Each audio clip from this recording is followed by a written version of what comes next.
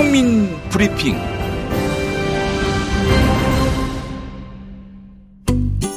애플리케이션 밥대를 설치하고 알리면 돈을 번다? 밥대는 밥 먹듯이 대리운전입니다. 10% 적립은 당연. 주변에 밥대 앱을 알려준 후 누군가 대리운전 이용 때 당첨되면 내 폰에도 대리 요금만큼 당첨금이 100명 중에 20명이 당첨. 돈 벌어주는 공유 경제 앱. 지금 밥대를 깔고 주변에 널리 알려주세요. 추천 번호를 넣어야 추천 자격이 생깁니다. 추천인 번호는 010-6564-7178 010-6564-7178번입니다. 이동욱 씨, 기본소득이 왜 필요하죠? 그건 기본이죠. 우리 집에 행복이 돌고 나의 꿈에 열정이 돌고 거리에 활력이 돌고 내일에 희망이 돕니다. 경기 돕니다. 저 이동욱도 여러분도 모두가 기본 좋은 삶을 위하여 사람을 사람답게 기본소득 2021 대한민국 기본소득 박람회를 4월 28일부터 4월 30일까지 킨텍스 현장 행사 및 온라인 생중계로 진행합니다. 자세한 사항은 홈페이지를 참조하세요. 지희야, 너 왜 남자 로션을 써? 이거 남자친구 건데 써보니까 너무 좋아서. 뭐가 좋은데? 부활초라는 신비한 식물에 멀티비타민, 비피다, 락토바실러스, 히알루론산, 위치하젤 등등 아낌없이 넣은 남자 올인원 로션이거든. 어머, 웬만한 여자 로션보다 좋네. 부활초의 신비한 생명력, 그리고 12가지 피부 케어 성분을 한 번에. 남자 피부 이거 하나면 끝. 룩백 올인원 로션. 대용량 구성의 1+1 이벤트 중이니 놓치지 마세요. 검색창에 룩백을 검색하세요.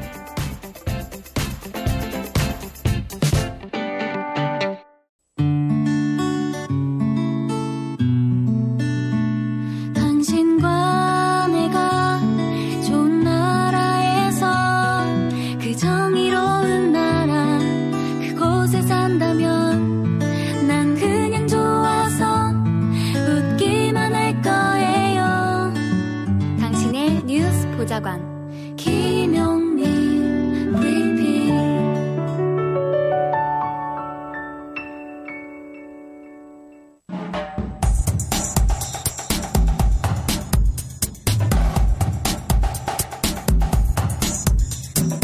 초점을 놓치지 않는 인터뷰, 용터뷰. 김태현 아주경제 기자가 전화로 연결돼 있군요. 스튜디오 나오는 줄 알았는데, 예. 그 문 밖에 있다는 소문이 있습니다. 스튜디오 문 밖에. 김태현 기자님. 예, 문 밖에 있고 싶습니다. 그렇죠. 그래요. 제가 아까 그 스튜디오에 오신다고 했는데 정정하게 했습니다. 뭐 스튜디오에 있나, 뭐 전화 연결하나, 우리의 또 마음은 통하니까요. 예. 그렇습니다. 자, 우리 김태현 기자님. 네. 네. 김태현 변호사라는 그 보수 우파 변호사도 있고, 또 최근에 논란의 주인공에 서 있는 어떤 피의자 김태현도 있고, 그 김태현과는 이름만 같을 뿐 DNA가 다른 우리 좋은 김태현, 아주경제 김태현 기자님. 반갑습니다. 예, 안녕하십니까. 김태현입니다. 예. 최성해 전 동양대 총장 녹취, 이게 또 화제가 되고 있습니다. 그러니까 이제 표창장 위조를 폭로했어요. 최성해가. 그리고 나서 그 비슷한 시기에 국민의힘 비례대표 국회의원직을 제안받았다. 5번 이내에. 그 증언들을, 그 최측근의 증언들을 제일 먼저 수집한 분이 김태현 기자인 걸로 알고 있는데 맞습니까? 네, 일단 조금 다른 게 그 비례대표 후보로 추천됐다는 부분은 이제 저희가 입수한 내용은 아니고요.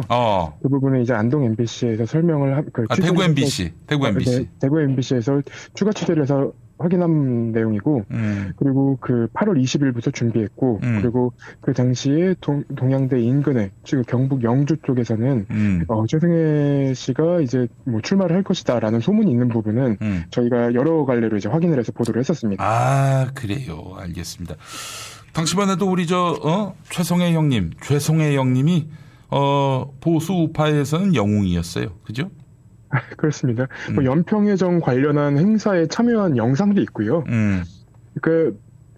그 미래한국당 이제 비례 앞번호로 그 당시에 이제 자유한국당이었죠. 그 국민의힘의 전신인 그 미래한국당에 이제 출마를 한다 앞번호로 그런 얘기들은 이제 돌고는 있었습니다. 네. 그래서 정치적인 활동을 하는 것을 보고 이 사람이 출마를 하겠거니라고 다들 생각은 하고 있었더라고요. 자, 그렇다면은 일단 비례대표 5번 이내 이거는 이제 대구 MBC가 이제 보도한 내용이고요. 네. 자, 그렇다면은 이게 최성해가 국민의힘 비례대표를 할 마음으로 폭로를 한 것인가? 폭로를 했다면 그건 사실을 폭로한 것인지 아니면 지어낸 걸 폭로한 것인지 이 부분에 대한 의문이 커지게 됐습니다. 어디까지 정리할 수 있을까요, 이걸? 일단 최성해 씨가 국민의 그 당시 자유한국당에만 발을 담궜다 이렇게 보기는 조금 어려워 보여요. 왜 그러냐면 그 양쪽에 이제 다 작업을 한 것 같다라는 이제 정황들이 있거든요. 양쪽이라면 어디입니까?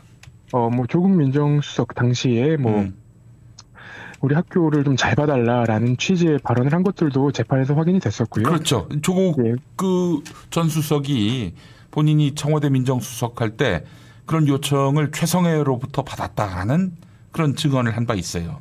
네, 그렇습니다. 그리고 국민의힘, 그러니까 그 자유한국당 쪽으로 출마를 하려는 움직임도 있었고요. 그러니까 양쪽에다 발을 담그고 있었다라는 것은 이제 의심이 가능한 상황인데, 네.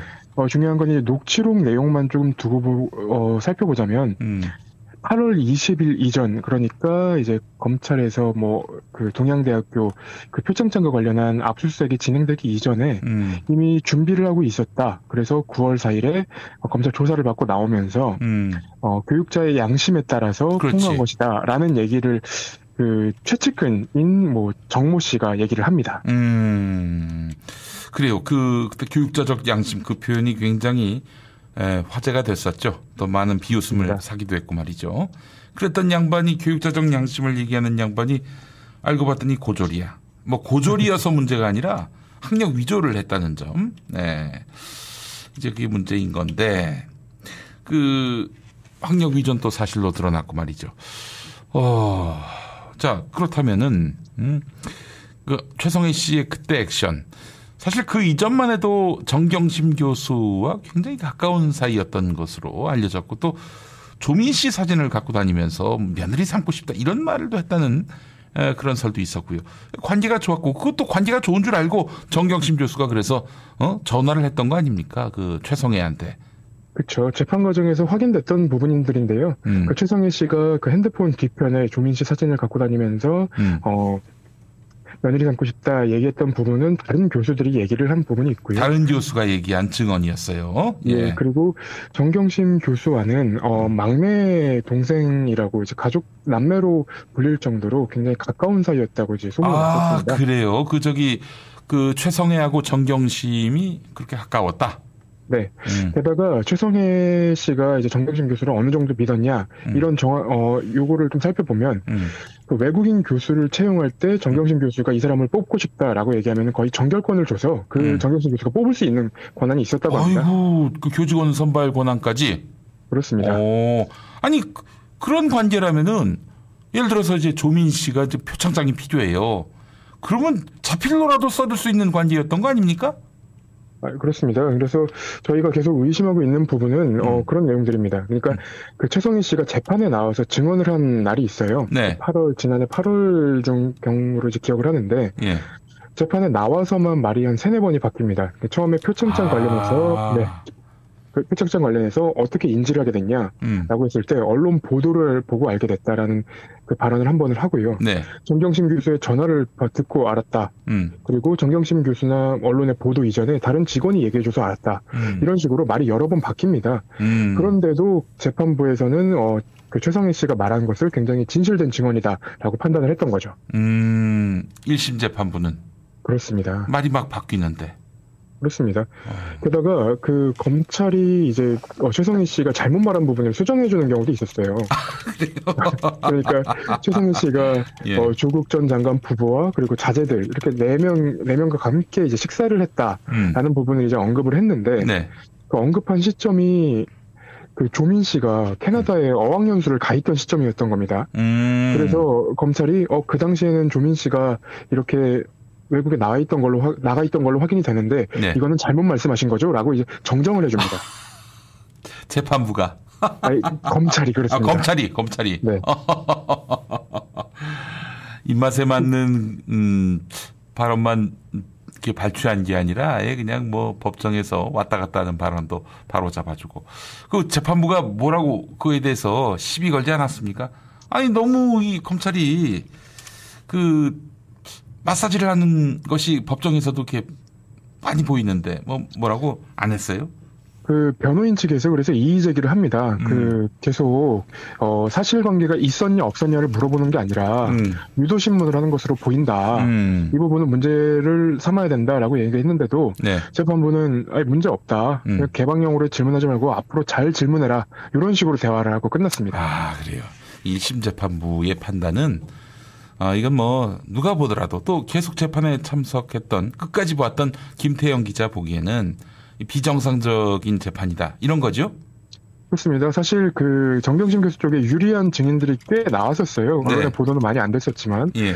그 대표적으로 최성애 씨의 이제 외조카 그 이모 씨가 나왔을 때 이 사람이 그런 얘기를 합니다. 최성애 씨를 비롯해서 최성애 씨의 측근도 같은 얘기를 했는데 윤석열 전 검찰총장이랑 식사를 했다더라. 아니면 뭐 검찰 조사를 받았는데 윤석열 씨가 잘 봐준다더라. 뭐 이런 취지의 대화를 한 내용을 듣고 재판에서 그 발언을 했는데 재판부가 물타기 하지 말라라는 얘기를 합니다. 아, 판사님이? 예, 판사가 그런 얘기를 하고요. 아니, 윤석열하고 최성애가 그 폭로했을 즈음 정경심 표창장 조작이라면서 최성애가 폭로할 즈음에 최성애가 윤석열과 만났다는 건데 그게 어떻게 가볍게 넘길 문제가 될 수 있을까요? 그렇습니다. 저도 이해가 안 되는 부분인데요. 그 발언이 나오자마자 검사들이 질문을 합니다. 이렇게 허황된 소리인데 믿었냐? 라는 질문을 하는데. 아, 그제 저기 최성애가 허황된 발언을 한 건데 그걸 또 믿었냐? 네. 그렇게 얘기한 거예요? 예, 그렇습니다. 그래서 참 이해가 안 되는 부분은 제가 만약에 재판부였다면 검찰은 그 밖에서는 저렇게 얘기하고 다니고 재판에 와서는 말이 3-4번씩 바뀌는데 그 사람의 말을 어떻게 믿을 수 있겠습니까? 그렇죠. 본인들한테 해줄 말이네요. 그거 어떻게 최성애 말을 믿냐고. 네, 그렇습니다. 그리고 증인들 중에 좀 기억에 남는 증인이 예. 그 정경심 교수님 그 사모펀드 관련해서 나왔던 이제 헤어 디자이너 구모 선생님이 계셨는데 네. 그 사람이 정경심 교수님은 그 친언니 같은 사람이었다. 그리고 나한테 직접적으로 뭐 내가 손해를 본 것까지도 그 정경심 교수가 다 보존해 줄 정도로 굉장히 나한테 도움을 많이 줬다. 네. 사실 그 손해를 봤다는 얘기잖아요. 그렇죠. 그런데도 검사들이 계속 질문하고 있을 때 이 구모 헤어 디자이너가 얘기를 하니까 검사 말 다 듣고 답변하세요라고 화를 내는 경우도 있었습니다. 판사가? 네. 야, 골 때리는 분들이네. 이분들 중에 2분은 이제 서울 서부지법으로 지금 발령 나 있는 상황이고, 네. 2심 판결을 좀 봐야 되겠네요. 1심은 이거 완벽하게 한쪽 편을 들었다라는 인상을 지울 길이 없어요. 예. 그 항소심 재판에서 지금 이제 잘못 알려지고 있는 것 중에 하나가 항소심 재판에서 컴퓨터를 돌려받은 건 아닙니다. 그러니까 컴퓨터를 돌려받은 게 아니라 예. 그 공판 준비기일 동안에 이제 정경심 교수가 준비를 할 수 없을 정도로 그 검찰이 컴퓨터를 갖고 있는 건 맞았으나 그 재판 도중에는 이제 이미징된 파일은 대부분 받은 거였고요.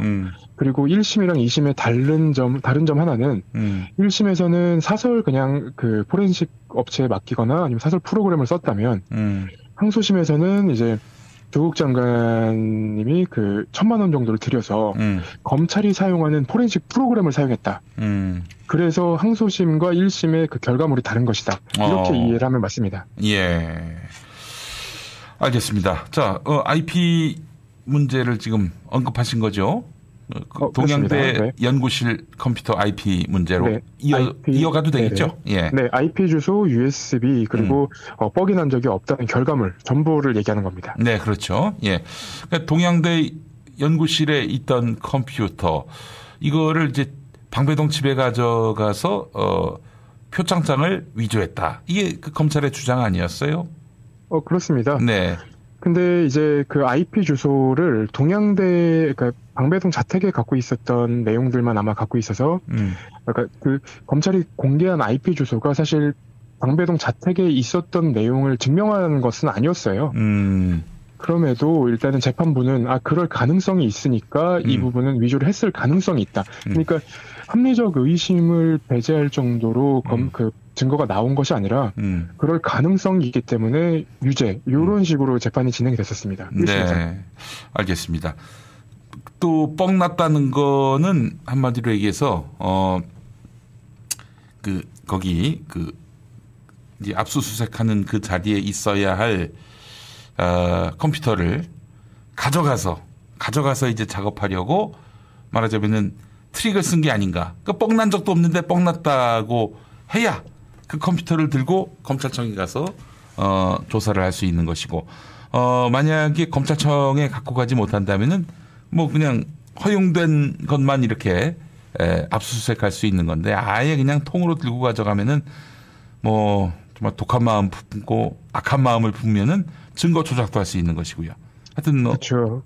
같은 내용으로 그러니까 증거 조작을 한 거 아니냐라고 이제 의심하는 분들 중에 제가 이거는 뭐 음모론일 수도 있지만 그냥 눈이 가는 주장이 하나가 있더라고요. 네. 그러니까 정경심 교수님의 뭐 자택 컴퓨터부터 해서 그 연구실에 있던 컴퓨터 그리고 대부분의 하드 같은 것은 이제 다 복사가 돼 있었기 때문에 검찰이 뭐 거기 주장을 할 때 그거에 반박을 할 수 있는 근거를 갖고 있었다면 강사 휴게실 컴퓨터 같은 경우에는 복사가 된 적이 없기 때문에 네네.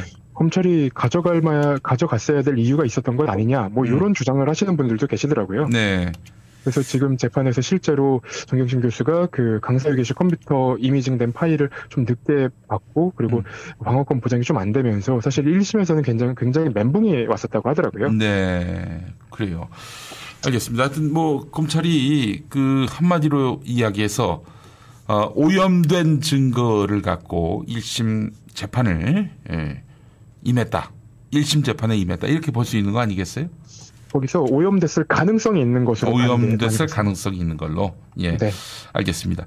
신유진 변호사께서 또 이렇게 5만 원을 쏘셨습니다. 감사합니다. 아이고. 예, 그래요. 너무 보고 싶네요. 우리 신유진 변호사님. 네. 이런 것만 보더라도 1심은 네. 좀 정상적이지 않았어요. 검찰도 법원도. 예. 그래서 2심은 좀 달라져야 하지 않겠는가 싶은데 2심 판사의 태도는 어떻습니까? 계속 지금 재판에 들어가고 계시잖아요. 네, 그렇습니다. 그러니까 일단은 2심에서는 그 위법 수집 관련한 증거들 주장을 한다면 이제 변호인의 주장을 듣는 쪽으로 이제 좀 진행은 되고 있는데 네. 1심에서 판결한 내용이 있기 때문에 완벽하게 다 뒤집기는 어렵지 않을까라는 이제 예상을 합니다. 1심에서 재판부가 어떤 얘기를 했었냐면 네. 위법 수집 증거라고 하더라도 지금 다른 증거들을 통해서 유죄로 인정된다라는 부분을 얘기했는데 그 지금 이제 위법 수집 증거를 주장해서 표창장 부분은 아마 인정이 된다면 이제 무죄가 될 수도 있을 거라고 예상은 하지만 네. 모든 입시 비리가 다 무죄가 나오기는 조금 어렵지 않나라는 얘기가 나오더라고요. 이거 말고 또 뭐가 있었죠? 표창장 위조 말고. 표창장 위조 말고는 이제 사모펀드 그 증거인멸 내용이 있습니다. 사모펀드. 그럼 입시 비리는 아니잖아요. 사모펀드는. 그렇습니다. 그 사모펀드 같은 경우에는 이제 오촌조카 조범동 씨 관련 재판에서 정경심 교수와의 연결고리는 완전히 끊어진 상태고요.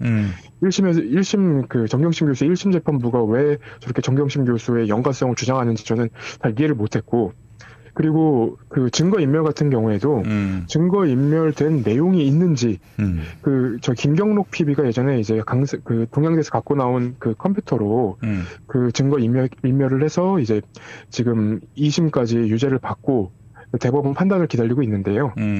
그 김경록 PB랑 그리고 정경심 교수랑 동양대에서 갖고 나온 그 컴퓨터에서는 주요한 증거가 안 나온 것으로 알고 있습니다. 그래요. 알겠습니다. 국민의힘 선거 전략 차원에서 표창장 위조 폭로가 나온 게 맞다면은 이건 아무래도 선거 공작으로 봐야 하지 않겠는가 하는 생각이 듭니다. 그 총선을 앞둔 공작. 이렇게 봐야 되지 않겠는가 싶은데 그 부분을 의심할 수 있는 부분도 사실은 저는 그 검언 유착이랑 조금 엮여 있지 않나라는 생각을 검언 합니다. 유착까지 왜 그러냐면 총선을 앞두고 뜬금없이 이제 유시민 이사장에 대한 그 발언들이 나옵니다. 네. 근데 최성애 씨도 똑같이 유시민 이사장에 대한 발언을 해요. 그렇죠. 유시민이 나한테 전화를 했다 이러면서. 네, 전화를 해서 정경심 교수가 해달라는 대로 좀 해주면 안 되냐라는 취지로 얘기를 했다고 하는데 희한한 건 그 녹음 파일을 갖고 녹음이 된 부분이 있는데 그 녹음이 된 부분은 혐의를 그 최성애 씨가 주장하는 내용이랑은 전혀 상관이 없는 내용이고요. 네. 그리고 그 전까지 이제 자기가 녹음 파일이 있다거나 아니면 굉장히 당당해하던 최성애 씨가 뭐 녹음 파일 나는 녹음할 줄 모른다 뭐 이런 식으로 말을 바꾸면서 사실 좀 황당한 상황이 됐었죠. 알겠습니다. 도저히 신뢰할 수 없는 그런 사람의 이야기를 토대로, 표창장 위조 사건이 이제 세상에 알려지게 됐고, 증언도 뒤집히고, 또 최성애의 증언의 순수성과 진실성을 의심하게 하는 여러 증인이 나왔음에도 불구하고, 이것이 또 묵살되고, 어떻게 이런 결과가 나왔는지 또 이런 1심 결과 때문에 온 나라가 조국은 그 전혀 입시 비리 범으로 아예 낙인이 찍혔고요. 그렇습니다. 그 조국 장관의 이제 따님 같은 경우에는 굉장한 스토킹을 당하고 있는 것으로 이제 저희가 그 언론 보도나 아니면 뭐 주변 얘기들로 듣고 있죠. 실제로 뭐 조민 씨 같은 경우에는 인턴을 지원한 것도 그리고 그 의사 시험을 본 것도 다들 실시간으로 중계가 돼서 이 굉장히 그 나쁜 사람으로 나쁜 사람으로 범죄자의 인식을 그 낙인을 찍는 것처럼 보도가 되고 있어서 굉장히 안타깝습니다. 그래서 항소심 결과가 제대로 나와야 이분들의 명예가 그 회복되지 않을까. 그리고 그 저번에 이제 제가 그 출연하지 못했던 꼼철총장 방송에서 준사법살인이라고 이제 말씀을 해주셨는데 저는 굉장히 공감하는 말이었습니다. 네. 자, 그렇다면은 다시 이야기하고 정리해서 말했을 때 그 표창장 위조건과 관련해서 만약에 무죄가 나온다. 항소심에서 2심에서 그렇게 된다면은 입시 비리는 없어지게 되는 겁니까? 아닙니다. 입시 비리는 일단 남습니다. 왜 그러냐면 또 있어요? 딴 게 있어요? 입시 비리가 이제 인턴 확인서부터 해가지고요. 그 동양대 표창장뿐만 아니라 뭐 저기 호텔에서 했었던 어떤 인턴 확인서, 체험활동 확인서, 그리고 뭐 논문 일저자 뭐 이런 논란들이 아직은 남아 있습니다. 논란 일저자는 그 저쪽에서 단국대에서 했었던 일 아니에요? 그렇습니다. 뭐 공주대에서도 문제가 없었다는 내용을 했었는데도 1심 재판부에서 일단은 유죄를 다 때려버렸기 때문에. 아, 그래요? 예. 그 입시 비리는 전체가 다 유죄가 나왔습니다. 아, 그래요? 네네. 가만 있자. 단국대 거는 아무리 봐도 그는 유죄가 나올 수 있는 게 아닌 것 같은데. 단국대 건 같은 경우에는 그 해당 교수가 내가 단국대에서 다른 그 뭐랄까 조교들이나 뭐 연구원들이 했던 것보다 이 친구가 더 많이 했다. 그래서 내가 이 친구한테 일조자를 주고 싶었다라고 얘기했기 때문에 사실 그 교수가 문제가 있을지언정 조민 씨한테는 무슨 문제가 있는지 잘 모르겠고요. 네. 그리고 공주대 같은 경우에는 공주대 자체에서 문제가 없다고 얘기를 했는데도 그 부분도 유죄가 나왔습니다. 아, 그래요. 그거 좀 뒤집힐 가능성이 있습니까? 그 부분까지는 아직 항소심에서 다툼이 있거나 그런 건 아니죠. 예, 그러니까 일단 저희가 이제 1심부터 얘기했던 것은 인턴 활동을 했다는 사람과 안 했다는 사람이 같이 있으면 이건 했다는 얘기 아니냐. 안 했다는 사람은 못 봤다, 뭐 안 했다 이렇게 얘기하는 사람은 그 자리에 없었을 뿐이지 이 사람의 이름도 남아 있고 활동을 했던 것을 본 사람이 있다면 활동이 조금 부족했을지언정 한 것 아니냐. 그러면 앞으로 인턴 활동을 열심히 제대로 안 한 사람은 다 처벌받을 수 있을 것이냐, 있는 것이냐, 이렇게 저희가 이제 의문을 제기했었는데, 1심 재판부는 열심히 하지 않았기 때문에 유죄를 때린 것으로 저희가. 열심히 하지 않은 것 때문에? 네. 알겠습니다. 아이고, 참. 그래요. 1심 결과에서, 참고할 건 없을 것 같습니다. 그냥 처음부터 아예 맨 흰종이에서 다시 이 사안을 다뤄야 하지 않겠는가 하는 생각이 듭니다. 아직까지는 일단 그 표창장 위조 폭로와 국민의힘 그 비례대표 공천 건은 논리적 연계는 아직 찾진 못한 상황이지만 연관성이 상당히 의심됩니다. 그렇죠. 그러니까 최성애 씨가 아마 그 마지막에 이제 국민의힘 의원으로 나가는 것, 그 자유한국당, 미래한국당 의원으로 나가는 것을 포기한 시점이 한 3월 30일, 그러니까 총선을 얼마 안 앞두고 얼마 안 남았을 때 그쯤인 걸로 저희가 이제 취재가 되는데요. 네. 결국은 그 포기하기 전까지는 미래한국당이나 뭐 여기저기서 이제 최성애 씨가 출마하는 것으로 알았다라는 분들이 계시더라고요. 네, 그래서 그 부분을 잘 살펴봤을 때 어찌됐든 이 사람이 국민의힘의 그 미래한국당, 자유한국당에 조금 더 우호적이었고 그리고 그 녹취록들을 보면은 이 입시비리 관련해서, 그러니까 입시비리가 문제가 아니라 사모펀드 문제들이 추석 밥상 위에 올라갈 것이다, 이런 최측근들 발언도 있어요. 아이고 정말. 네. 최측근들 발언, 그러니까 최성애한테 들은 최측근의 발언. 그렇습니다. 그래서 사실 의도가 있는 것 아니냐 정도는 이제 의심을 할 수 있을 것 같습니다. 알겠습니다. 야, 이런 거를 그냥 대충 쌩까고 그 저기 검찰에게 유리한 증언만 또 논리만 받아들인 1심 재판부, 참 놀랍고 한심합니다. 예. 자, 짧게 하나만 더 여쭙겠습니다. 이성윤 서울중앙지검장, 네. 기소가 되는 겁니까? 어떻게 되는 거예요? 일단은 이성윤 지검장 쪽에서는 나는 완전히 문제가 없다라는 얘기를 하고 있고요. 그리고 그 수원지검 안양지청 수사팀은 우리는 혐의를 입증할 어떤 근거가 있다라고 얘기를 하는데, 일반적으로 혐의를 정말 입증할 만한 증거가 차고 넘친다면 이렇게까지 수원지검에서 공개적으로 하지는 않겠죠. 네. 이 상황에서 만약에 이성윤 형님이 검찰총장이 되면은 수원지검 혼 좀 내줬으면 좋겠네요. 저는 개인적으로는 그 지금 이성윤 지검장은 공수처에서 수사를 받아야 된다라고 이제 주장은 하고 있지만, 네. 차라리 수원지검에서 정말로 자신이 있다면 수원지검에서 기소를 하고 그 뒤에 만약에 무죄가 나왔을 때 사상 초유의 이제 검찰총장으로 추천이 그 지목이 된 그리고 검찰총장이 유력한 사람을 기소를 했다면 그 나머지 후폭풍도 수원지검에서 다 져야 되지 않을까. 지금 수원지검 그 수사팀이 다 져야 되지 않을까라는 생각은 하고 있습니다. 네, 그래요. 수원지검은 누가 이런 수사를 뒤에서 부추겼는지 밝혀야 할 것입니다. 네. 밝히지 않으면 또 드러내야 할 것이라고 생각을 합니다. 예. 알겠습니다. 김태영 기자님 오늘 말씀 잘 들었고요. 감사합니다. 네, 감사합니다. 넷피알 단축물 기념품 단체 선물 넷피알 누구나 만족하지 032-519-4800 어묵한 이명박근혜 시절부터 맞서 싸운 팟캐스트를 묵묵히 후원해온 넷피알. 이왕이면 우리 편 판촉물 회사 넷피알로 전화주세요. 032-519-4800 검색창에 넷피알. 넷피알 단축물의 모든 것. 안정적으로 정제된 유황과 제주도산 마유를 원료로 사용하는 디아페비노. 유황의 살균 효과로 습진이나 가려움증, 땀띠, 여드름 등 피부 트러블에 좋습니다. 유황 온천에 다녀온 듯 점차 피부가 보들보들해지는 효과 느껴보세요. 세안만이 아닌 샤워 때도 꼭 사용해 보시기 바랍니다. 몸이 건조해지시는 부모님께 선물하셔도 정말 좋습니다. 검색창에 디아페비노 검색해 주세요.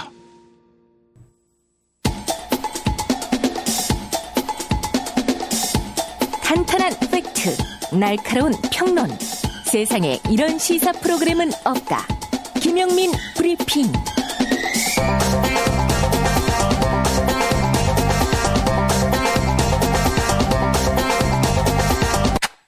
잠깐, 저기 손 드신 분, 뭐가 궁금하시죠? 너 이름이 뭐지? 최성애입니다. 김용민입니다. 예. 자, 코업 광고하겠습니다. 정기배송 2+2 코업 광고입니다. 코업이 정기배송 신청자 2,200명을 돌파한 기념으로 이벤트를 준비했습니다. 정기 배송을 유지하면은 매달 추첨을 통해서 온라인 PT 3개월 이용권을 드립니다. 코업에는 활력과 면역에 필요한 멀티비타민, 아연, 비오틴 등이 함유되어 있고 페루산 마카와 아르기닌이 함께 함유돼서 당당한 아침을 챙겨드립니다. 정기 배송 2+2 이벤트는 계속 진행 중입니다. 원 2만 원도 안 되는 가격으로 활력과 면역을 한 번에 챙기시기 바라겠습니다. 자, 검색창에 코업 검색하세요. 산삼진 99입니다. 면역력을 위한 끝판왕 산삼진 99 여러분께 강력하게 추천합니다. 7년근 야생 사냥 산삼을 사포닌 최적화 방법으로 사포닌 최적화 공법으로 담아서 품격 있게 포장했습니다. 현재 40% 할인에 1+1 추가 증정 이벤트까지 진행하고 있습니다. 이제 산삼진 99를 만나시면 하루 6,000원 커피 한 잔 값으로 7년근 산삼 거의 한 뿌리를 매일같이 마실 수 있습니다. 특히 귀한 분들께 선물용으로 강력하게 추천합니다. 홍삼 값으로 사냥 산삼을 김용민닷컴 혹은 1688-3323으로 문의해 주시기 바랍니다. 다음 밥대 앱입니다. 밥대 앱. 지금 구글 플레이 스토어나 애플 앱 스토어에서 밥 먹듯이 대리운전, 줄여서 밥대를 검색해 보시기 바랍니다. 새로운 대리운전 어플리케이션인데요. 운영 방식이 재밌습니다. 10% 적립은 당연하고요. 이용을 마치고 나면 20% 확률로 대리요금만큼 당첨금이 지급됩니다. 내가 이용했을 때뿐 아니라 내가 추천한 주변 지인들이 당첨될 경우에도 함께 당첨금이 지급됩니다. 참고로 어플리케이션을 다운받을 때 추천 번호를 넣어야 하는데 최초 추천인 번호는 010-6564-7178 010-6564-7178 추천인 번호를 등록하신 다음에 이용하시기 바라겠습니다. 옛날 뉴스.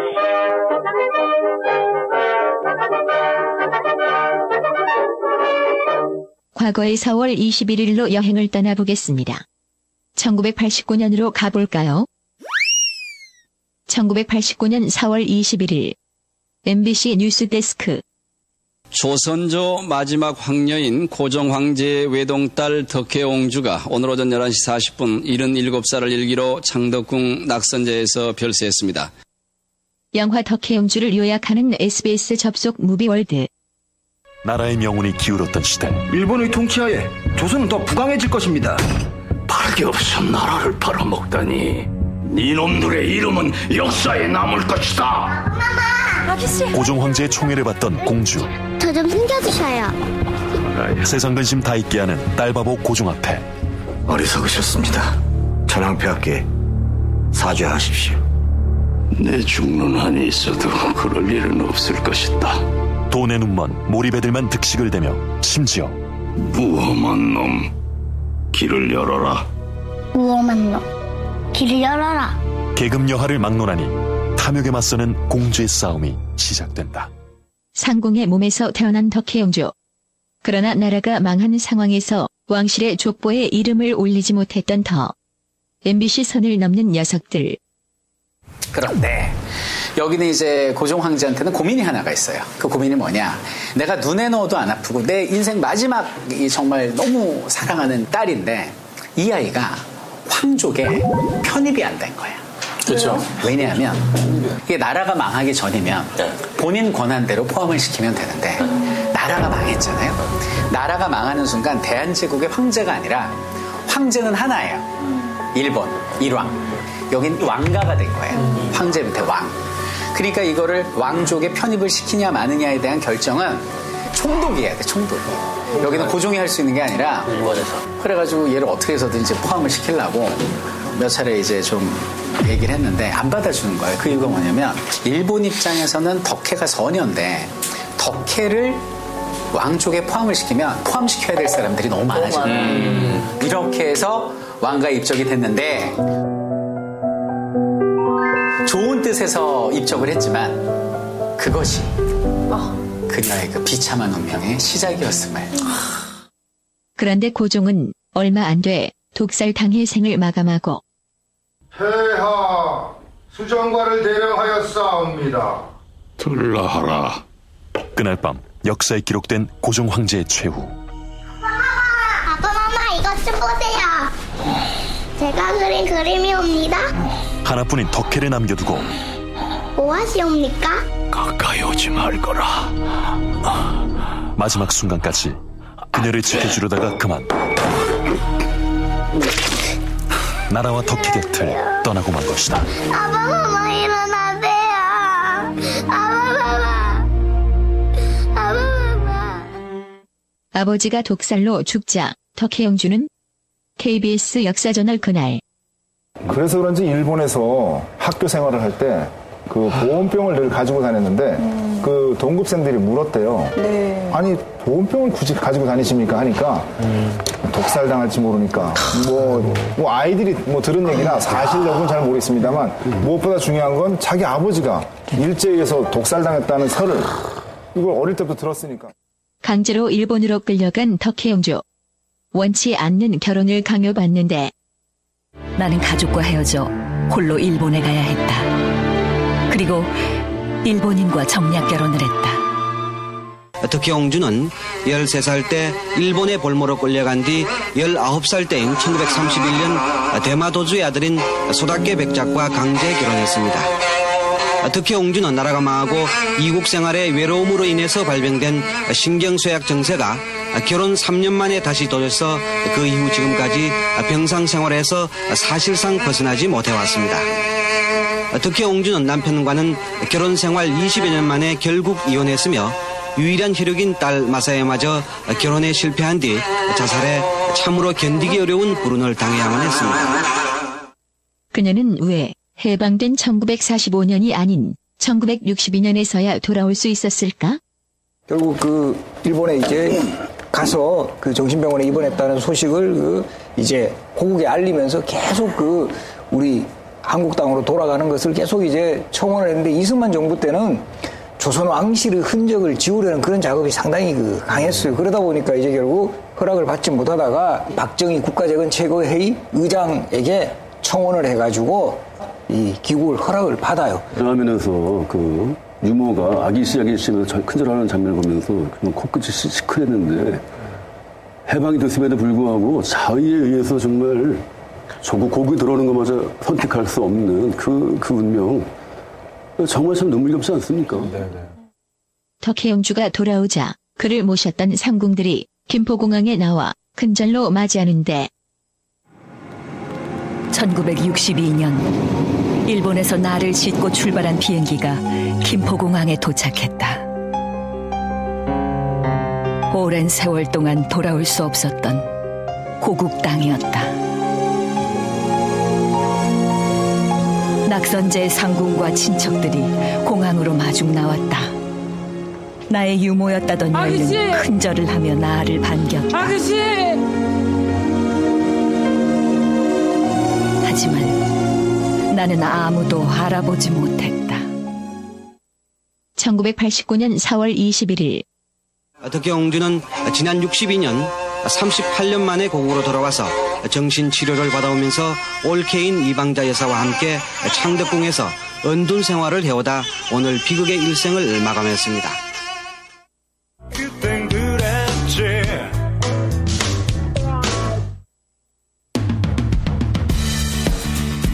잠시 후 오늘의 이슈를 짚어봅니다. 안진걸 민생경제연구소장과 함께합니다.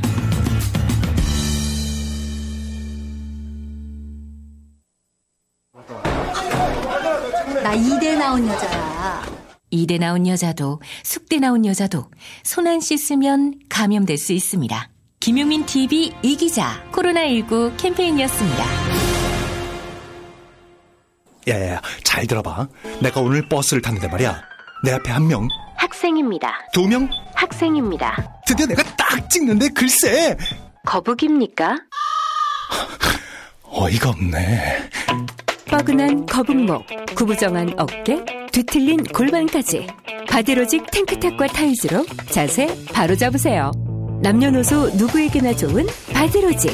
지금 소중한 분께 바른 자세를 선물하세요. 바디로직. 진시황의 불로초라던 산삼, 그리고 재벌들만 먹던 산삼이 우리 곁에 왔습니다. 면역 관리의 새로운 해법, 이제 산삼을 홍삼값에 만나시기 바랍니다. 농약 한 방울, 비료 한 톨 없이 백두대간 고산지대에서 자연이 키운 7년근 산양산삼 추출액 99%, 첨가물 제로의 산삼진 99를 하루 단돈 6,000원 커피값으로 만나보실 수 있습니다. 검색창에 산삼진 99로 검색하시거나 1688-3323으로 문의해 주시기 바랍니다. 김용민닷컴에서도 압도적 최저가에 만나실 수 있습니다. 퇴소하던 날은 정말 기뻤어요. 제가 고대하던 날이었기 때문이었는데 기차가 출발을 하는데 그때 눈물이 나더라고요. 마음 둘 곳이 없다라는 생각이. 여러분의 독립은 몇 살이었나요? 보육원의 아이들은 만 18세가 되면 시설을 나와 홀로 살아가야 합니다. 어른이 되기는 아직 이른 나이. 곁에 아무도 없다면 그것은 자립이 아니라 고립입니다. 18, 홀로 어른이 되어야 하는 아이들을 위해 함께 해주세요. 아름다운 재단은 18 어른의 건강한 자립을 응원합니다. 아름다운 재단 18 어른 캠페인. 따뜻한 세상이 되길 엄마의 마음으로 응원합니다. 작은 힘을 보탭니다. 이 두 문장은 아름다운 재단의 18 어른 캠페인에 참여하신 분들이 가장 많이 보내주신 희망의 메시지입니다. 18 어른을 위한 응원의 메시지가 쌓이는 만큼 포호 종류 아동들의 삶에 더 많은 이들이 관심을 갖기 시작했습니다. 여러분의 지속적인 관심과 응원 부탁드립니다.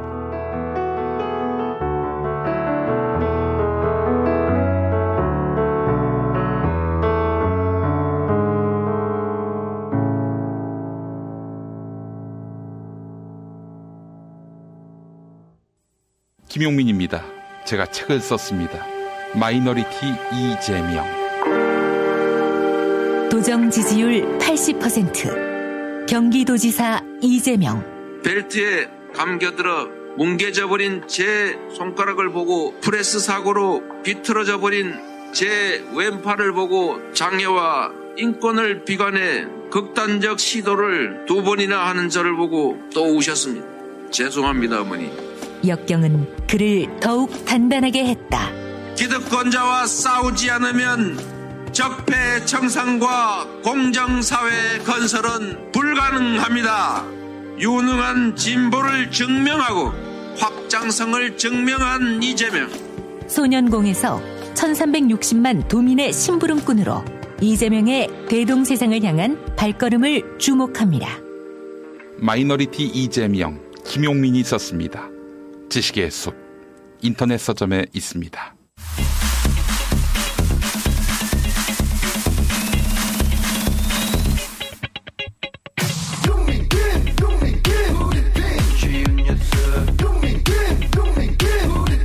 즐거운 뉴스 알찬 뉴스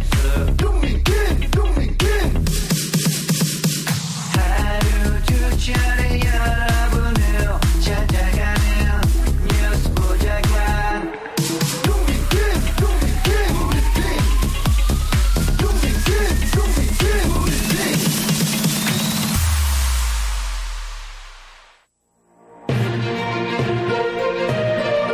안진걸의 오늘. 안진걸 민생경제연구소장님 나와 계시죠? 네, 안녕하십니까. 네, 소장님. 네, 오늘도 아주 넉넉하게 말씀하실 수 있도록 시간을 뒤로 비워놨습니다. 예. 감사합니다. 우리 애청자 여러분들께서도 지금 댓글로도 많이 응원해 주셨는데요. 네. 제가 그 이성윤 주검장님 관련 사건 대현 기자님 설명해 주셨잖아요. 네네네. 제가 한 가지만 추가하면. 예. 지금 저희들이 굉장히 지금 주목해야 될 게 그 검찰 과거사위원회에 참여했던 분들. 네네. 그동안 사실 검찰 한 번도 과거사에 대해서 제대로 규명되고 사과도 해본 적이 없잖아요. 그나마 문재인 정부에서 문무일 검찰총장이 한 두어 번 포괄적인 사과를 한 게 전부입니다. 그렇죠. 예. 근데 포괄적인 추상적 사과는 아무도 책임지지 않는 것이거든요. 그럼요. 예. 그래도 이제 말로 때우는 거죠. 말로 때우는 거. 예. 근데 그나마 그것도 안 하던 놈들이 우리 문재인 정부니까 그나마 그거라도 한 건데 그래서 거기서 한 발 더 나와서 과거에 너무나 많았던 그 박근혜 이명박 정권 시절을 중심으로 한 정치 공작이나 네. 권력 남용에 대해서 이제 조사를 했던 건데 네. 지금 완전 황당하게 그 마치 과거사위원회에 참여했던 그 일부 뜻 있는 검사들이나 그 진상조사위원들이 뭐 잘못한 것처럼 지금 몰아가고 있잖아요. 무슨 말이에요? 예. 그 어떤 변호사를 내세우고 검찰에서 흘려주는 자료를 그대로 받아가지고 마치 과거사위원회 몹쓸 짓을 한 것처럼 네네네. 그러면서 뭐 윤곽근에 대해서도 윤중천에 대해서도 김학의에 대해서도 뭐 보고서를 다 조작했다는 식으로까지 몰아가고 있습니다. 정말. 근데 그걸 잘 보면 그 박범기 장관도 이야기한 피사실 공표가 맞고요. 첫 번째. 네. 두 번째 검찰 과거사위원회 죽이기를 하고 있다. 그러면서 그 칼끝은 누구를 향하냐면요. 네. 전부 다 이규현 검사라는 분하고 그렇죠. 그다음에 이광철 민정비서관 그다음에 이성윤 지검장이 세 사람을 향하고 있습니다. 그렇습니다. 예. 그 배경에는 그러니까 검사 중에는 가장 과거사 진상조사에서 적극적이었던 이규현을 제거하고 꼴보기 싫었던 거죠. 네. 그 윤석열과 그 잔당들이. 그다음에 이규현의 배후에 이광철 청와대 민정비서관이 있다라고 몰아감으로써 청와대를 이 사건에 끌어들이고요.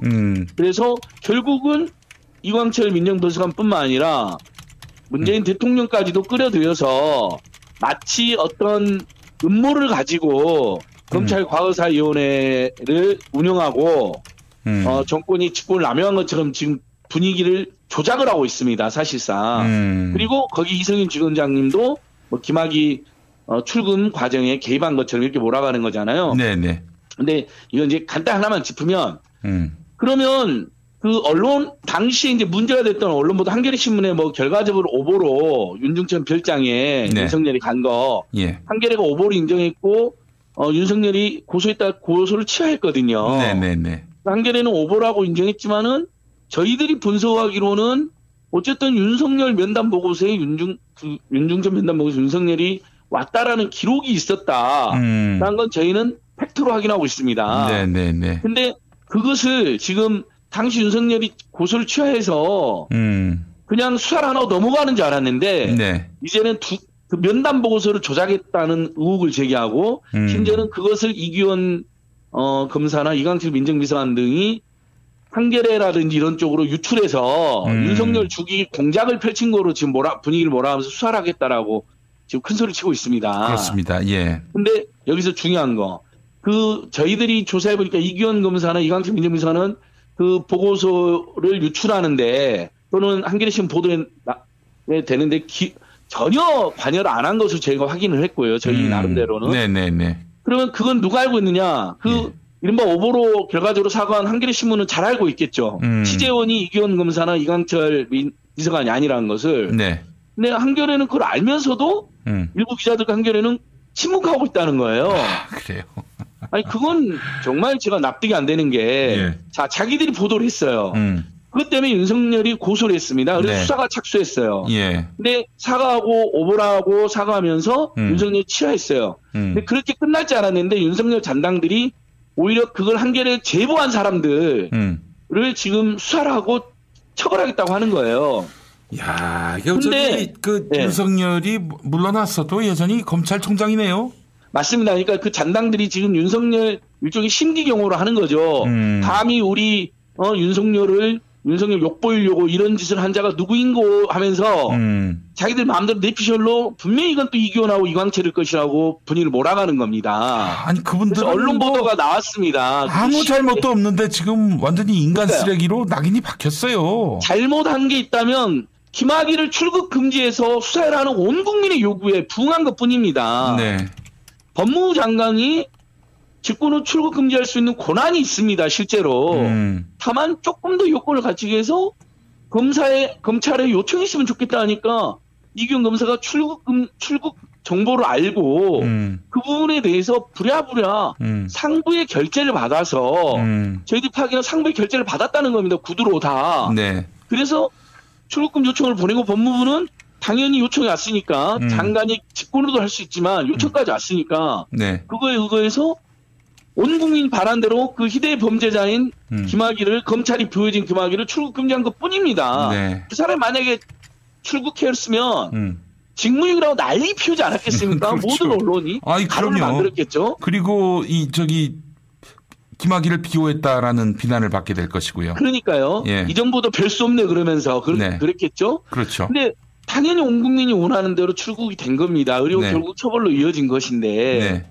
마치 이분들이 몹쓸 짓한 것처럼 몰아가는 이 일부 언론과 지금 검찰 윤석열 잔당과 거기에 부안해동하는 사람들 용납이 되지가 않고요. 네. 첫 번째. 두 번째, 그러면서 좋다. 그러면 진짜 예를 들면 공무상 기밀 누설이 있었다면 누군가를 처벌할 수도 있다고 보지만 네. 김학의 출근뿐만 아니라 윤석열 관련 한겨레 보도와 관련해서 이규영 검사나 이광철 민정비서관은 분명히 저희들이 파악하기로는 여러 저희들이 또 정보망이 있으니까요. 또 조사하는 탐사 전문가도 있으니까. 글쎄 말이에요. 한겨레 보도 취재원이 아니라는 거 알면서도 그들이 윤석열 죽이기를 위해서 한겨레에 자료를 넘겼다라고 분위기를 몰아가는 겁니다. 그래서 CBS에 그거에 대한 수사를 하고 있다고 보도가 됐어요. 네네네. 그러면 한겨레에서 나서서 보안이 우린 취재원을 밝힐 수는 없지만 네. 지금 보안이 이규현 검사와 이강철 변호사로 분위기를 몰아가는데 검찰이 그 사람들은 취재원이 아니다고 확인해줘야 될 거 아닙니까? 네네네. 양심적으로. 그럼요. 예. 그 사람들이 취재원이 아닌데 한겨레 제보를 해준 사람들이 아닌데 근데 가만히 입을 닫고 계시더라고요.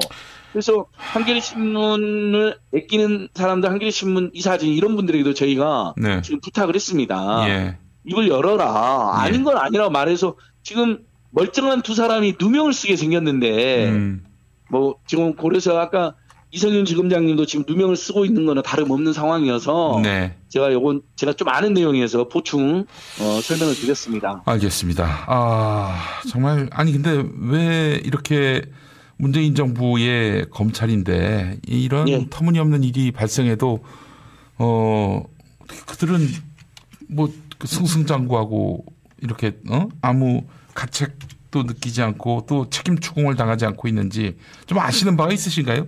정말 너무 답답하고 그래서 이제 박범계 장관도 그 문제가 심각하다라고 느끼고 그 자꾸 피의사실을 공무상 수사기밀을 누설하고 있는 거에 대해서 경고를 던졌잖아요. 경고만 하면 뭐예요? 그러니까요. 참 그냥 웃기는 양반이야. 경고만 하면 뭐해 도대체. 맞습니다. 그러니까 경고를 하니까 그놈들은 근데 비웃듯이 지금도 오늘 이 순간에도 피의사실 공표를 하고 있고요. 네.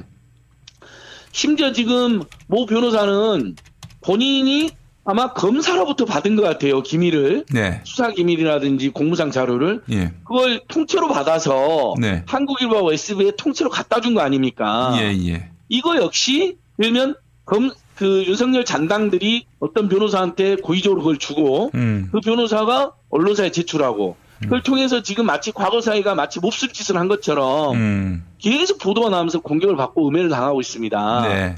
그럼 그것도 그 변호사에게 자료를 통째로 넘긴 검사가 있으면 그건 공무상 기밀을 누설한 것이고 그 검찰 과거사위원회 보고서 중에 김학의 관련 보고서 같은 경우에는 예를 들면 피해 여성분들이 있잖아요. 네. 그분들의 개인정보라든지 심각한 명예훼손 내용들이 다 포함되어 있는 보고서일 것입니다. 추정컨대. 당연하죠. 근데 그걸 통째로 윤석열 잔당으로 추정되는 자들이 모 변호사한테 그걸 보내주고 그 사람이 언론사에 다 공개해버린 겁니다. 그러면 이 사람들은 지금 개인정보보호법이나 명예훼손이나 공무상 기밀누설의 공범들입니다. 그럼요. 그러니까 수사가 필요한 부분이고요. 그래서 지금 언론소비자 주권행동에서 그 과정에 대해서 감찰 청구를 했습니다. 그리고 이제 저희도 민생경제연구소라든지 저희도 또 2차 감찰 청구나 수사 의뢰를 준비하고 있는 게 검찰 과거사위원회 과거 활동이 올바른 활동이었고 많은 국민이 그걸 요구했는데 대다수 국민이 뭐 고 장자님 사건 포함해 다 그렇지 않습니까? 근데 어떻게 된 게 지금 오히려 그 사람들이 그 성실하게 진실 밝히기 위해 노력했던 사람들이 파렴치범으로 몰리고 있고 그 과정에서 온갖 공무상 기밀 누설이라든지 피사실이 공표되고 있고 그다음에 하지도 않은 짓에 대한 누명까지 쓰게 생겼다라는 걸 저희도 반박하면서 감찰 청구서와 수사 의뢰서를 동시에 법무부나 대검에 제출할 예정입니다. 이거 가만히 지켜볼 수가 없을 정도로 황당하게 검찰 과거사위원회에 참여했던 사람들이 지금 공격받고 음해받고 심지어 차규근 법무부 감독했던 차규근 법무장은 구속영장 청구됐었잖아요. 예. 기각됐죠? 네. 근데 앞으로 이 윤석열 장관들이 이광철 민정비서관에 대해서도 하지도 않은 짓을 근거로 구속영장을 청구한다거나 소환해서 망신주기를 한다거나 지금 그렇게 준비를 하고 있습니다. 이거 황당합니다. 그래서 박범계 법무부라든지 대검 감찰부에서는 이거 제동을 걸어야죠. 지금 굉장히 아니 지금 과거에는요 이렇게 좀 가만히 있을 때는 좀 상황을 예의주시하면서 엄중하게 지켜보면서 때를 기다리고 있겠거니 이런 생각이 들었는데 요즘에는요 무슨 생각이 드냐면은 이 양반이 지금 겁을 먹고 있구나. 자기도 당할까봐 겁을 먹고 있구나. 이런 생각을 하게 만들어요. 그런 생각도 우리가 안 할 수가 없는 거죠. 네. 지금 윤석열 나갔는데도 폭주를 하고 있는 거거든요. 글쎄 말이에요. 근데 그걸 제대로 제동을 못 건다. 법무부가 문민 통제를 못 한다. 그다음 명백한 불법 행위인데 수사나 감찰도 안 하고 있다. 그럼 본인들이 직접 나서 문제가 될까봐 보니까 한 시민단체 아까 말한 언론소비자 주권행동이 감찰 청구까지 했잖아요. 네. 그러면 그걸 계기로 하면 되는 거 아닙니까? 그렇죠. 전면적으로. 네. 그렇습니다. 그래서 우리 애청자 여러분들이 정신을 지금 같이 바짝 차려야 될 상황이다. 우리 국민들 위해서 과거에 검찰이 저질렀던 추악한 범죄를 수사하던 조사하던 분들이 오히려 지금 구속되고 엄벌받을 만한 상황이고 희대의 범죄자이고 그를 비호했던 검찰의 문제점의 상징인 김학의 사건을 적극적으로 조사했던 사람들이 오히려 지금 범죄자로 몰리고 있다. 와, 이건 정말 정의가 뒤바뀌고 있습니다. 그래서 아니 이거 정권이 넘어갔습니까? 서울시장 선거와 부산시장 선거가 대통령 선거였어요? 대체 정권이 지금 누구한테 있는지 모르겠어요. 거의 그런 느낌이 들 정도로 지금 검찰이 오히려 착한 일하는 사람들을 몰아세우고 사실상 정치공작, 수사공작을 하는데 제동이 안 걸린다. 이거에 대해서 저희는 굉장한 문제의식을 가지고 있어서 네. 사실 민생경제 살리게 하는 제가 이런 문제까지 같이 나서고 있는 것이고요. 아이고 뭐 이런 검찰 내버려두면은 국민들이 굉장히 골탕을 먹을 가능성이 있기 때문에 그럼요. 민생 문제입니다. 이것도. 이것도 민생 예년. 자, 그래서 이어서 자연스럽게 예전에 이제 수원대 비리가 얼마나 심각했습니까? 예. 상지대하고 수원대가 사학비리의 상징이어서 이제 상지대는 문재인 정부 들어서 완전히 정상화돼서 김문기 일당 몰아내고. 글쎄 말이에요. 그래서 이제 지금 정상화됐습니다. 근데 원래 모든 사학비리 집단의 정상화의 시작은 기존의 비리이사회나 비리총장, 비리이사장을 교육부가 나서서 감사를 해서 징계를 주고 그 다음에 그 기존 이사들 다 이사 승인을 취소하고 임시이사를 보내는 겁니다. 관선이사. 네. 수원대 이제 이인수 총장은 조선일보 방상호는 사돈이고 뭐 김무성의 비호를 받고 다 이제 많이 알려져 있단 말이죠. 근데 최근에 얼마나 황당한 일이 있었냐면 자, 교육부가 임시이사를 보내는 조치를 했는데 수원대가 소송을 했단 말이죠. 거기에 맞서서 그분들이. 그럼 법원에서 신속하게 수원대 비리 집단이 이인수 일가나 그 비리 집단이 제기한 소송을 기각하고 관선이사들이 와서 수원대를 정상화시켜야 될 거 아닙니까? 그렇죠. 새로운 총장도 뽑고 새로운 이사들도 이제 뽑고 그래서 관선이사가 임시이사인데 임시이사들이 정이사로 교체되면 학교가 정상화되는 겁니다. 그렇죠. 예. 총장을 이제 교수나 학생들이 직선하고 그렇게 상지대는 그렇게 모범적인 길을 가고 있는데 수원대는 지금도 그 재판이 안 끝나가지고 허덕이고 있는데 보니까 이 재판부가요. 이제 재판 선고를 하겠다고 잡아놓고 작년 8월부터 지금까지 선고하겠다 아니다 변론 제기하자 또 선고하겠다 아니다 또 변론 제기하자 선고하겠다 또 변론 제기를 지금 10번 가까이를 반복하면서 재판을 1년 가까이 선고를 끌고 있습니다. 예, 그래요. 너무나 이례적인 거죠. 그러니까 이것은 조선일보 방상훈이 사단인 이인수 수원대 전 총장과 그 비리 집단들, 비호 집단, 그다음에 그 사학비를 비호하는 국민의힘 집단 등등의 그런 검은 네트워크, 블랙 네트워크가 사법부에도 얼마나 많은 영향을 끼치고 있습니까? 그 변호 집단이 또 김현장입니다. 김현장이에요 또? 예, 수원대 비리 집단을 비호. 그러니까 이게 이러면서 재판이 망가지고 있다. 그래서 제가 이제 금요일 날 서초동에 있는 법원 앞에 가서 그래놓고도 사법부는 공정과 정의를 이야기할 수 있느냐. 너희들이 말하는 공정과 정의가 얼마나 역겨운 것이냐라는 이제 긴급 항의 기자회견도 잡아놨고요. 네. 그다음에 검찰도 웃긴 게 제가 TV조선 이 조선일보 수원대가 TV조선 주식을 50억이나 사줬습니다. 예전에. 맞아요. 예, 그랬어요. 그 학생들 장학금으로. 예. 그건 횡령이고 파렴치한 짓이잖아요. 그렇습니다. 근데 이게 문제가 되니까 조선일보가 나서서 수원대한테 다시 TV조선 주식을 사줍니다. 50억으로. 네. 근데 당신 TV조선 주식이 5,000원, 처음에 한 주당 5,000원이었더니 2,500원 정도로 절반밖에 안 됐을 때인데. 어이구, 그래요? 두 배로 사준 겁니다. 조선일보가 나서서. 그러면 주식을 특정 인물에게 방상훈의 사돈인 이인수에게 두 배로 사줬으면 어떻게 되지? 그게 바로 배임이 되고 회사돈 횡령이 되는 거잖아요. 네. 그걸 제가 고발해놨는데 2년 지나도록 검찰이 수사를 안 합니다. 그 윤석열이 어느 순간에 방상훈을 만난 후부터 이렇게 된 거거든요. 그 입으로 윤석열과 윤석열 잔당들 그리고 검찰 그놈들 그 입으로 공정과 정의 이야기하면 입을 확 찢어버리고 싶습니다. 지금 보십시오. 예. 수원대 사건, 조선일보 관련 사건 검찰이나 법원으로 가잖아요. 완전 수사도 하나도 안 하고 완전히 우리 국민들 그 당사자들 수원대 비리로 고통받는 해직 교수님들은 지금 몇 년째 지금 거리를 헤매고 있는데 이런 짓을 당하고 있습니다. 아 진짜 정권이 안 바뀌었나 봐요. 정권이 안 바뀌었나 봐요. 그런 생각이 들 정도로 예. 그다음 조선일보 부수 조작도 저희가 고발했잖아요. 예. 고발인 조사조차 안 하고 있습니다. 고발인 조사도 안 해요. 예, 검찰도 경찰도 이건 민주당 의원들은 검찰로 저희는 경찰로 해놨거든요. 일부러 뭐 짜고 한 건 아닌데 각각 이제 서로 수사기관을 달리해서 수사를 하게 된 고발을 하게 된 거죠. 양쪽 다 연락이 안 옵니다. 그러니까 무슨 조선일보나 이런 사학비리 세력들 뭐 포괄적 나경원 씨까지 포함해서요. 예. 우리나라의 상황입니다. 상황. 완전히. 상황이에요. 상황. 예. 예. 문재인 대통령보다 권력이 세고 문재인 대통령이나 청와대는 수사를 지금 몇 번 받았잖아요. 네. 뭐 압수수색도 몇 번 협조해줬고. 근데 그놈들은 피고발인 소환조차 안 됩니다. 나경원 집단, 조선일보 집단. 그래서 뭐 이런 일도 있었다는 거 추가로 보고 드리고요. 네. 그래서 그럼에도 불구하고 저는 꿋꿋하게 어저께도 그렇죠. 어저께죠.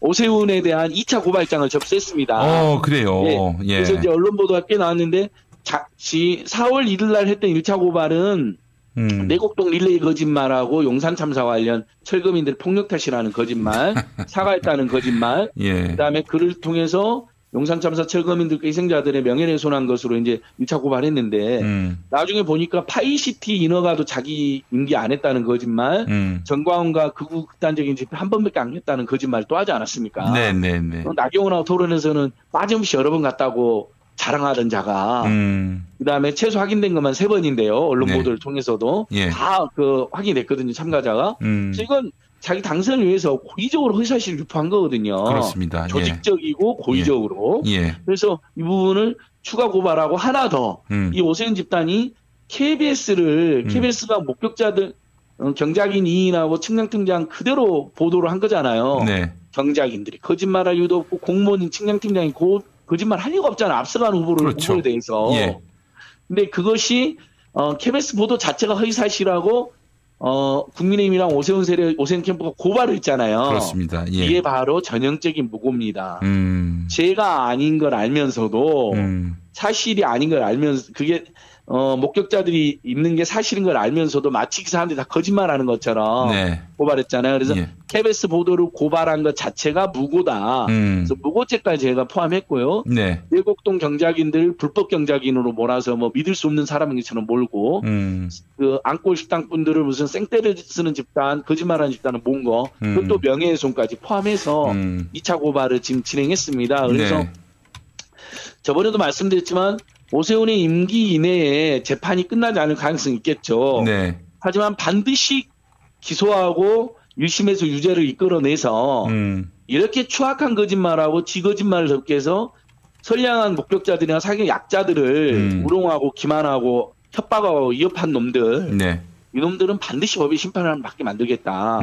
그래서 다시는 오세훈이 만약에 1심에 유죄 선고 나고 대법원 확정 판결 내면 정계 은퇴해야 되는 겁니다. 그럼요. 왜냐하면 예. 선거법으로 유죄가 확정되면 최소 5년간 정치를 못하게 되어 있거든요. 그러면 나경원 씨나 오세훈 씨나 그런 것들 제가 계속 문제 제기하고 있는 것들 이제 정계 은퇴로 가는 거죠. 근데 한국사에서 나경원 씨나 오세훈 씨 같은 사람이 정계 은퇴된다면 네. 어마어마한 한국 정치권의 정화가 일어나는 겁니다. 카타르시스가 벌어지는 거죠. 우리 국민들 사이에서도. 그래서 그 부분은 제가 아무리 힘들어도 끝까지 싸워나갈 생각이고요. 그다음에 네. 그 중간에 앙골 식당이 과징금 600만 원 나온 것을 그 개인정보를 빼내서 조선일보가 보도를 했습니다. 예. 국민의힘 김영동 의원이 청구를 하고 조은희 서초구청장 쪽에서 냉큼 갖다 주고 개인정보를 예. 그걸 조선일보 보도까지 하지 않았습니까? 네. 이 3자는 개인정보보호법과 사실적시 명예훼손의 공범입니다. 그럼요. 예. 이것도 저희가 빠르면 내일 늦어도 다음 주 초에는 3차 오세훈 집단에 대한 3차 고발이죠. 네. 여기까지 진행해서 정말 이런 선량한 목격자들의 약자들을 상대로 협박을 자행하고 정치 공작을 하는 놈들 다시는 정치권에 발을 들여도 못하게 끝까지 싸울 예정입니다. 예, 우리는 안진걸 소장님을 믿습니다만은 예. 글쎄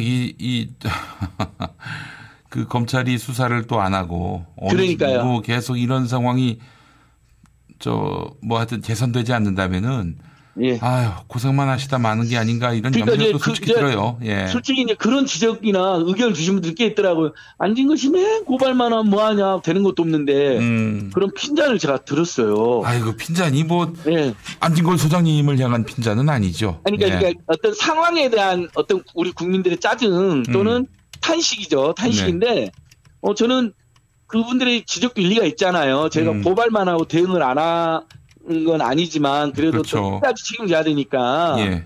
그러니까 저희들의 고발은 일종의 국내에 희망을 준 거거든요. 저런 나쁜 놈들도 이제 처벌받고 퇴출될 수 있겠구나라는 희망을 줬는데 하다 보니까 안 되고 있는 거잖아요. 말이에요. 그러니까 더 분노와 짜증이 생기신 거예요. 그래서 또 저쪽은 아무리 너희들이 고발을 해봐라 우리가 불이익을 받나 또 이러면서 조롱하고 있고.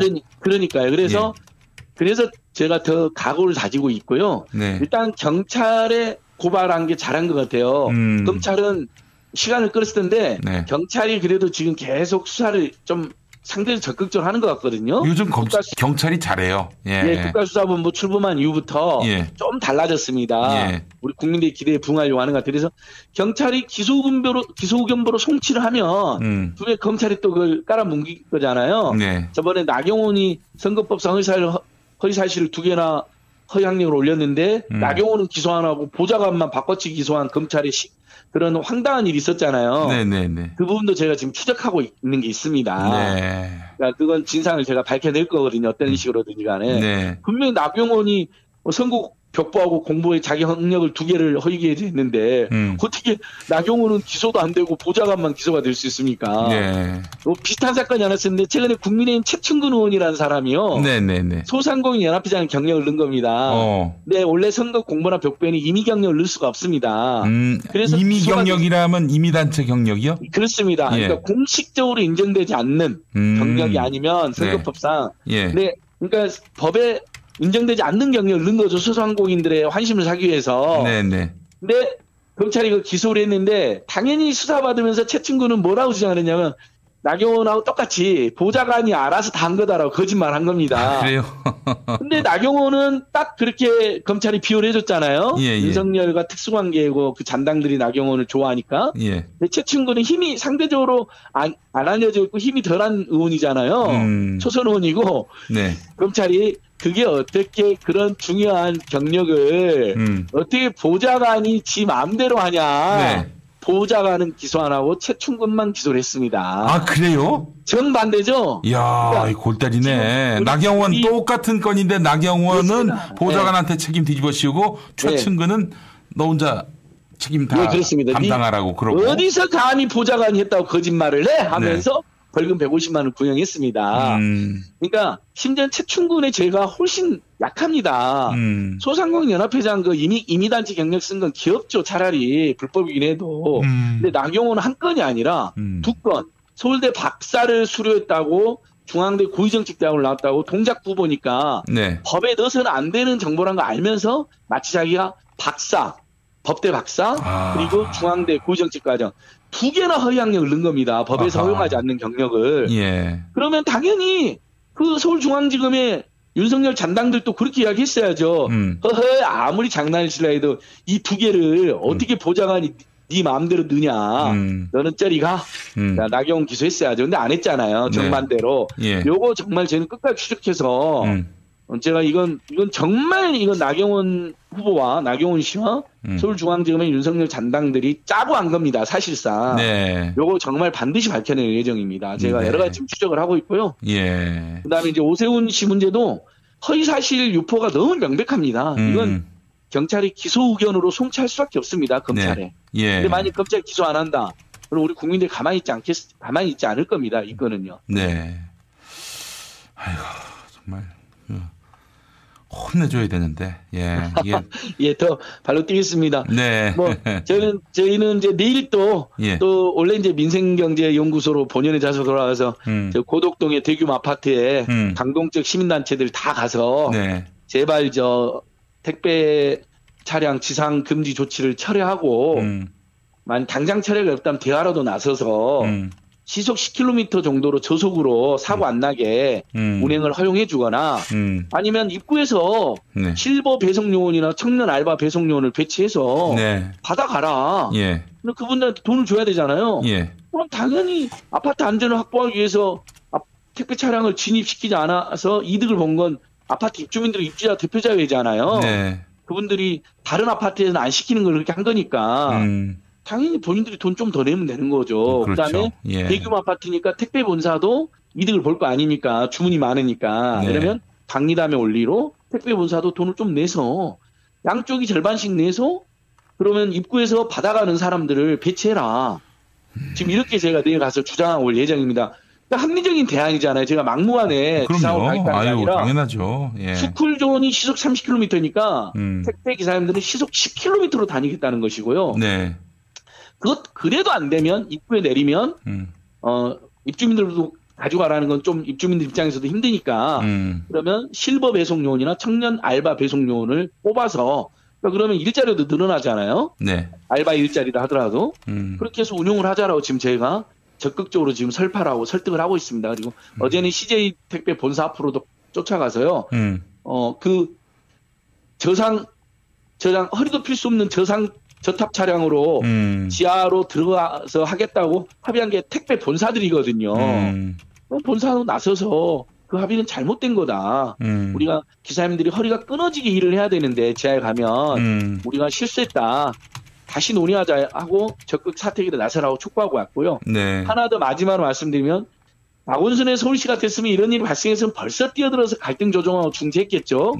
시장님도 오셨을 거고. 오세훈의 서울시는 아무 관심이 없습니다. 이렇게 나쁜 자로 세력이 교체되면 이런 일을 당하는 겁니다. 서울지방노동청에서 아시아나 협력업체 노동자들 정예고 당해서 억울하게 농성하고 있는데 오세훈으로 되자마자 병력 투입해갖고 연행해 왔습니다. 그래요. 이게 참 오세훈 찍으신 분들도 그 마음 뭐 우리가 존중하지만 한번 어떻게 이런 짓이 벌어지고 있는지 좀 곰곰이 한번 성찰 같이 했으면 좋겠습니다. 네, 알겠습니다. 자, 한진걸 수장님 이번 주에도 수고 많으셨고 다음 주에도 수고 많이 해주시고 그 다음 주에도 수고 많이 해주시기 바라겠습니다. 어제도 오늘 또 고생 많으신 우리 김용민 PD님만 하겠습니까만은 더 노력하고요. 우리 애청자 여러분 항상 오늘 또 많이 들어주셔서 고맙습니다. 네, 감사합니다. 건강하시고요. 또 연락드리겠습니다. 네, 감사합니다. 안녕히 계세요. 네. 자, 오늘 함께 해주신 여러분 감사합니다. 이제는 뭐 슬프지도 않네요, 여러분. 뭐 하고 있어요, 도대체 이게? 뭐 하는 거예요? 이 시민단체에서 이렇게 열심히 뛰고 있을 때 뒷받침은 못 해줄 망정, 방치합니까? 아니, 결국 자기들한테 피해가 다 돌아가는데, 지금 누가 누구를 위해서 지금, 그 이익을 대변하고 있습니까? 아유, 여러분, 이건요, 한마디로 겁먹은 거예요. 지금 깡패들 앞에서 겁먹은 거예요. 여러분, 이게 있을 수 있는 일입니까? 뭐 그놈들이 뭐가 무서운지 난 도무지 이해를 할 수가 없습니다. 뭐 약점 잡힌 게 있나? 약점 잡힌 게 있을 것 같으면 이거 하지 말아야지. 그렇잖아요. 이제 좀 시민들이 독해져야 되겠습니다. 여러분, 민주당이 야당 되면은 그들은 불편하지 않습니다. 그때부터 진짜 해피한 정치 활동을 할 수가 있어요. 반대만 하면 되니까. 집권이 되든 말든 얻어 걸려라. 영원히 야당해도 별로 두렵지가 않아요. 저만 국회의원 임기라면 돼요. 예. 그래서 사실은 시민들에게 그 모든 피해가 다 전가되고요. 시민들은 고통의 세월에 빠져들게 됩니다. 정치인들은 전혀 뭐 불편함을 느낄 여지도 없이요. 박범계 장관 지금 뭐 하고 계세요? 뭐 보고만 계십니까? 예? 견딜만 해요? 그 자리가 그렇게 좋습니까? 예. 마무리하겠습니다. 이따가 8시에 그 히히히 스토리에서 다시 인사드리겠습니다. 김용민 브리핑과 함께한 시간 어떠셨어요? 구독하기, 별점 주기, 댓글 달기, 후원하기로 응원해주세요. 이 방송을 유튜브 김용민 TV를 통해서도 만날 수 있는 거 알고 계시죠? 그럼 다음 시간에 다시 만나요.